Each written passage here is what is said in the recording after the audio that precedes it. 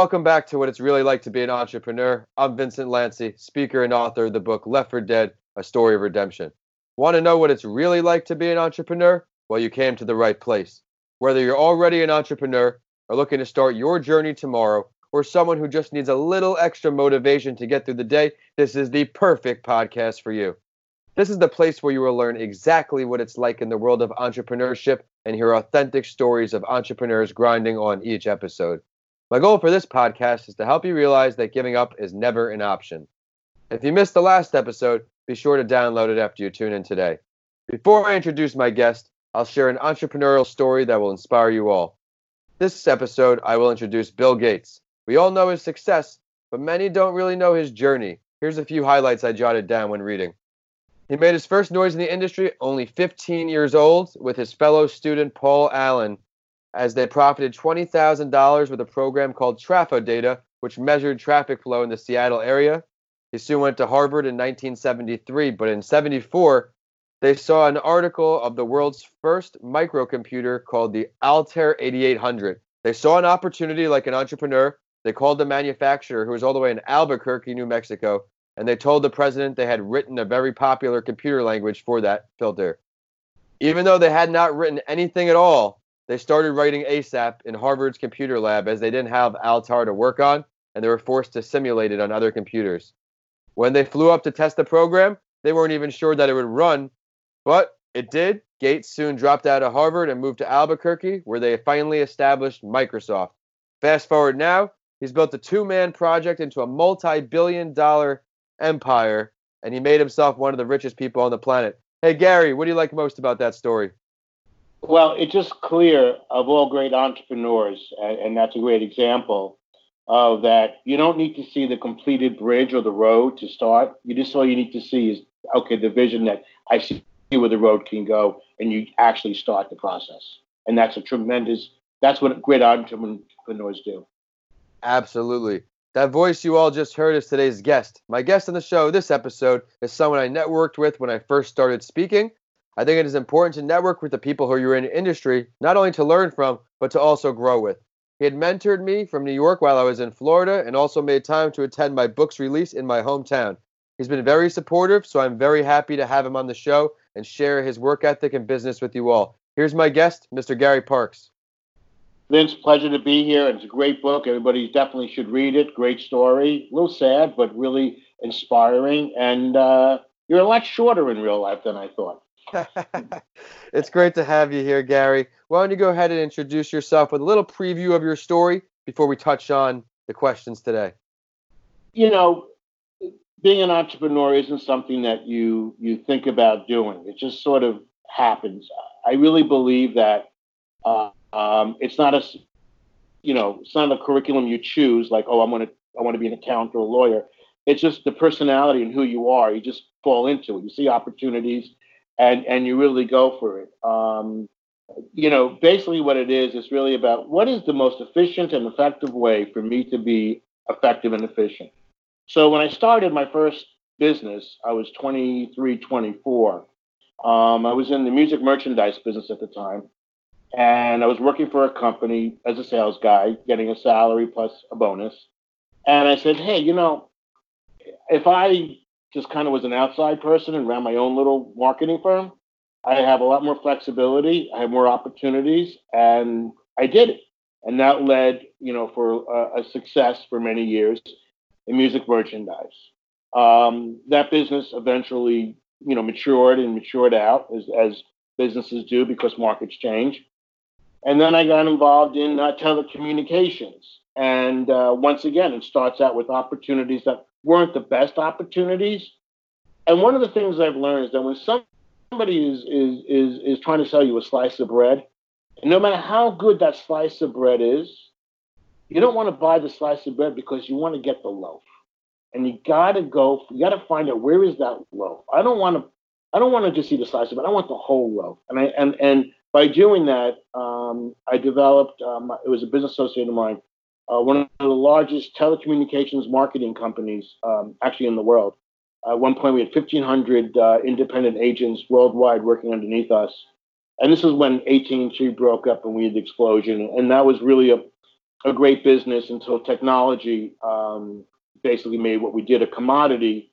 And so then you have to adjust and pivot. And that's when I started to get into coaching because I really enjoyed helping people. And for the last about 10, 15 years, I developed a coaching practice. And once again, when you start out, everybody's offering you a slice of the bread. I said, let me go for the full loaf. And then that's how you motivate, and that's where I am today. That's a great story. I'm glad to hear it. I know everybody listening will too. Gary, it's time for the Big Five. Each episode, my guest and I go over these 5 questions to help everybody listening in what it's really like to be an entrepreneur. You ready to go? Go ahead. Let's do it. When did you first realize that you weren't happy? What was that moment when you just needed a change, or you realized, like you said, it's time for that whole loaf of bread? That's a great question. It actually happened to me almost in a reverse way because when I first started my own business, I didn't even say I'm starting my own business. I just kind of said, hey, I'm going to work out of my house and have my office, my telephone. I didn't really care where I worked. It could be in a basement, And then at that point in time, I was working and everything else. And one of the things about being an entrepreneur, the human mind wants certainty. It wants stability. It just loves that. One thing of being an entrepreneur is that you're not going to have that. So it is very common, especially earlier on, to say, hey, I would love just to kind of go back and get, some certainty. Let me get a salaried sales job. Let me get some, maybe, just some sense of certainty. So after I was doing my own marketing firm, and that was kind of fading out, and I said, I gotta go through this craziness again. I went to work inside for a sales company, and I was there. So, for the first couple of weeks, it was good. It was almost like, okay, I'm rest. I can relax. About a month into it, I was getting a little bored because, an entrepreneur, the goal, what is really their source, isn't about making money. It's about building. It's about building and creating something. And then after about 2-3 months, I said, I can't do this my whole life. I must do what I enjoy doing. If you're going to do something your whole life, and I have plenty of people who I knew who did things because it made sense. So I know many people who became lawyers who were miserable. I know many people who became accountants who, they're making great money, but they're miserable. To me, it's about being happy. So after doing that for about 2 months, I said, I can't do this anymore. And then that was really where I realized I need to get back. So experiencing what it's like, what the grass looks greener, it's not. Absolutely. Very similar with me. The finance degree went for these big jobs, and it usually comes up every episode or so. The stability, the money is great, but my quality of life just wasn't there. I was commuting an hour and a half minimum each way to work in bumper to bumper traffic. You don't get those hours back. That's not paid hours. That's just wasn't for me. What would you say 1 or 2 of the most what's interesting is I don't think you would mind commuting an hour and a half back and forth if it was for, let's say, speaking to a group of people about your story and about how to help them. So I think it's not so much the commuting. I think it's just what you're commuting for. Well put, and that's a great insight on it. Couldn't be more true. It was time for me to follow my passion full time. As an entrepreneur, everybody goes through the ups and downs, and I went through a really high up right when I started, and then sizzled and finding the consistency. It was tempting to try to just get that comfort, that security back, and I did it. But when I looked into my heart, it was time to touch more lives. What would you say, Gary, 1 or 2 of the most difficult parts of being an entrepreneur? The fact that you're on a roller coaster ride. Exactly. And there's gonna be a drop. So the point of the matter is that you have to be able to be very flexible and know how to pivot very quickly. You can't get stuck into something and then say, okay, and now I can relax. The minute you do that, you lose. You have to act as if you can lose your business tomorrow. You have to always go out there and keep building. The process has to be just what you do. And no matter how much money you make, no matter how successful you are, if you stop building, you will eventually die. So it's that, it's like, okay, good. It's like, going on a roller coaster, that big drop. Okay, now I can catch my breath. And boom, another drop. Oh my God, really? And that's really the hardest part. I agree with you there. What would you say one of your greatest failures is, Gary? And what did it teach you? Wow, so many failures. Um,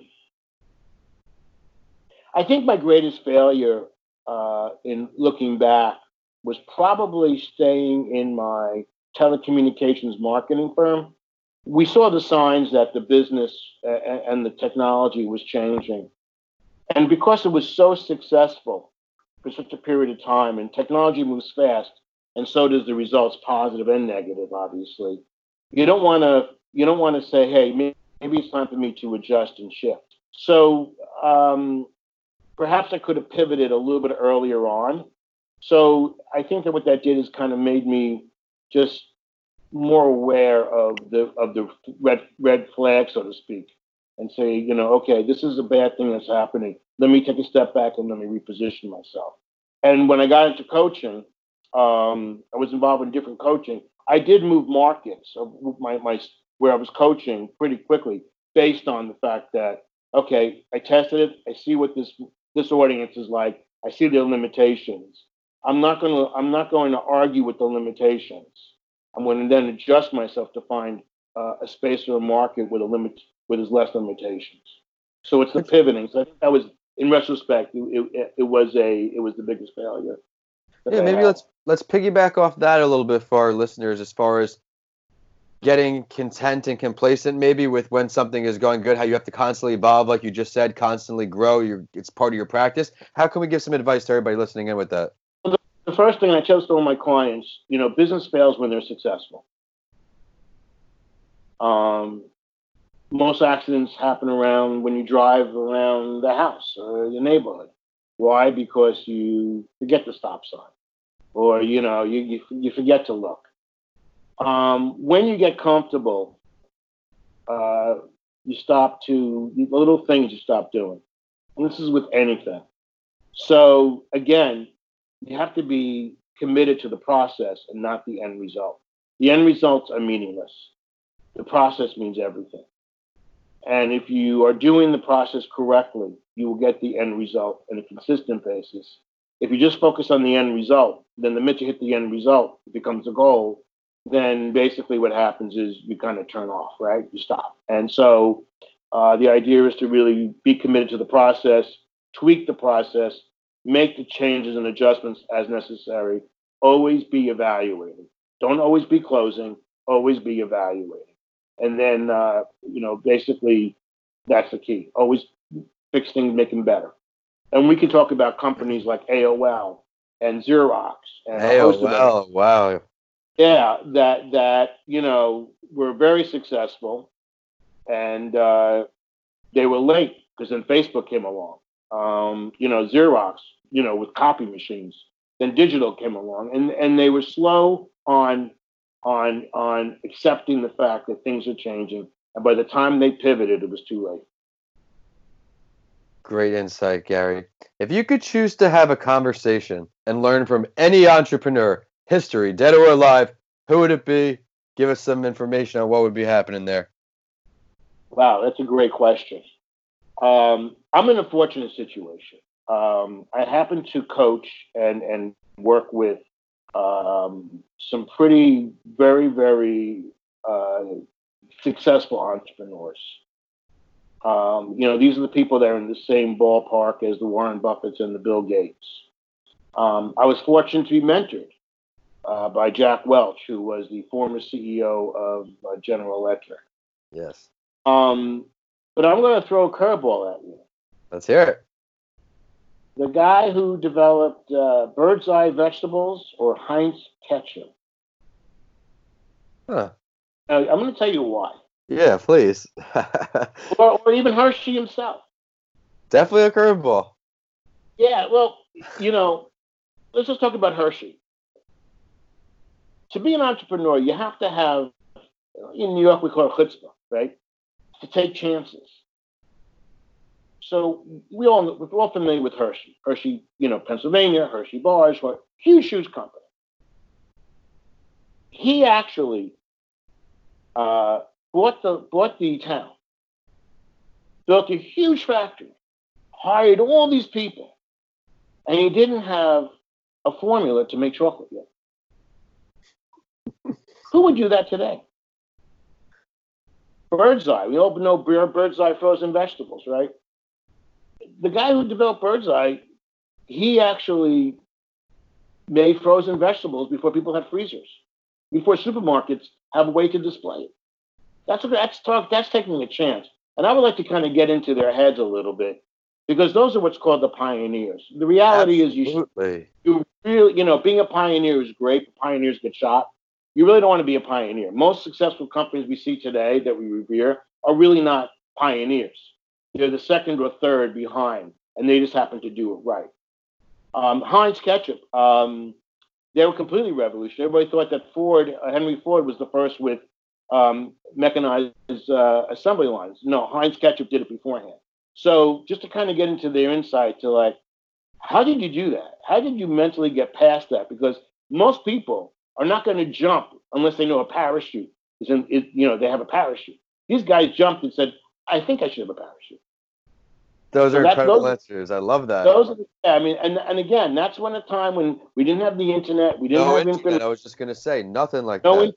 Listen, now when you want to study something, we have access of information, data, trends. That's all based on gut back then, and that's really what an entrepreneur is about. Unbelievable answers. I'm glad our listeners can hear all that. Where do you see yourself in these entrepreneurial endeavors that you're working on, whether it's just coaching? Do you see branching into something else? Let's look into the future, which I know is tough as an entrepreneur, but let's go 1 year and then 5 years. 1 year from today, we're recording this right now, January 2020. What are we thinking? Whatever makes me happy. Love it. That's it. I really am fortunate that I really love what I do. I'm fortunate that I can help people. I feel that there's something called emotional compensation, and that is so important. We all know what financial compensation is, and most people are driven for financial compensation. Emotional compensation is when you really feel good about yourself or what you do. You feel a sense of accomplishment. That's what happiness comes from. And that's why they say money's not going to make you happy, and it really doesn't. I have a lot of people who I work with who are very wealthy, top producers in their field, and they're miserable because, once you make a lot of money, you're not happy what you're doing. What are you going to do? They're making $1 million, $2 million a year. You're going to walk away from that? So, yeah, that's true. So really about being, emotionally compensated. And all I'm going to do is you just follow what makes you happy and you just do it the best you can. That's great advice there. Thank you so much for joining me today, Gary. I really know everybody's going to see the value in your episode. I personally enjoyed in the beginning how you gave the advice with the early signs. I think that's going to be great. Not only did I love the entrepreneurs too, it's one of my favorite questions because the insight each guest provides into that history. I learn something new pretty much every single episode.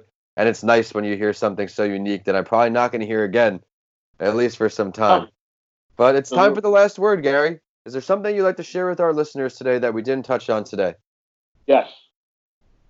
The benefit of being an entrepreneur is that it's really on you. And if it's really on you, you really got to believe in yourself. You got to be smart. You're going to make mistakes. It's okay. But you really got to believe in your ability and your ability to drive your life. You're at the steering wheel. You can go left, right. You can, detour if you have to. But what's going to really beat you up is lack of self-belief. Where that comes from basically is really what other people are telling you, and they're just expressing their own fears and their own self-doubt. So here's a guideline: if you have goals or ideas, don't tell anybody. Keep it to yourself. Study it. Start doing it. Really be flexible. Don't be married to it, but figure out if it makes sense or not. Follow your passion, but make sure the passion makes sense.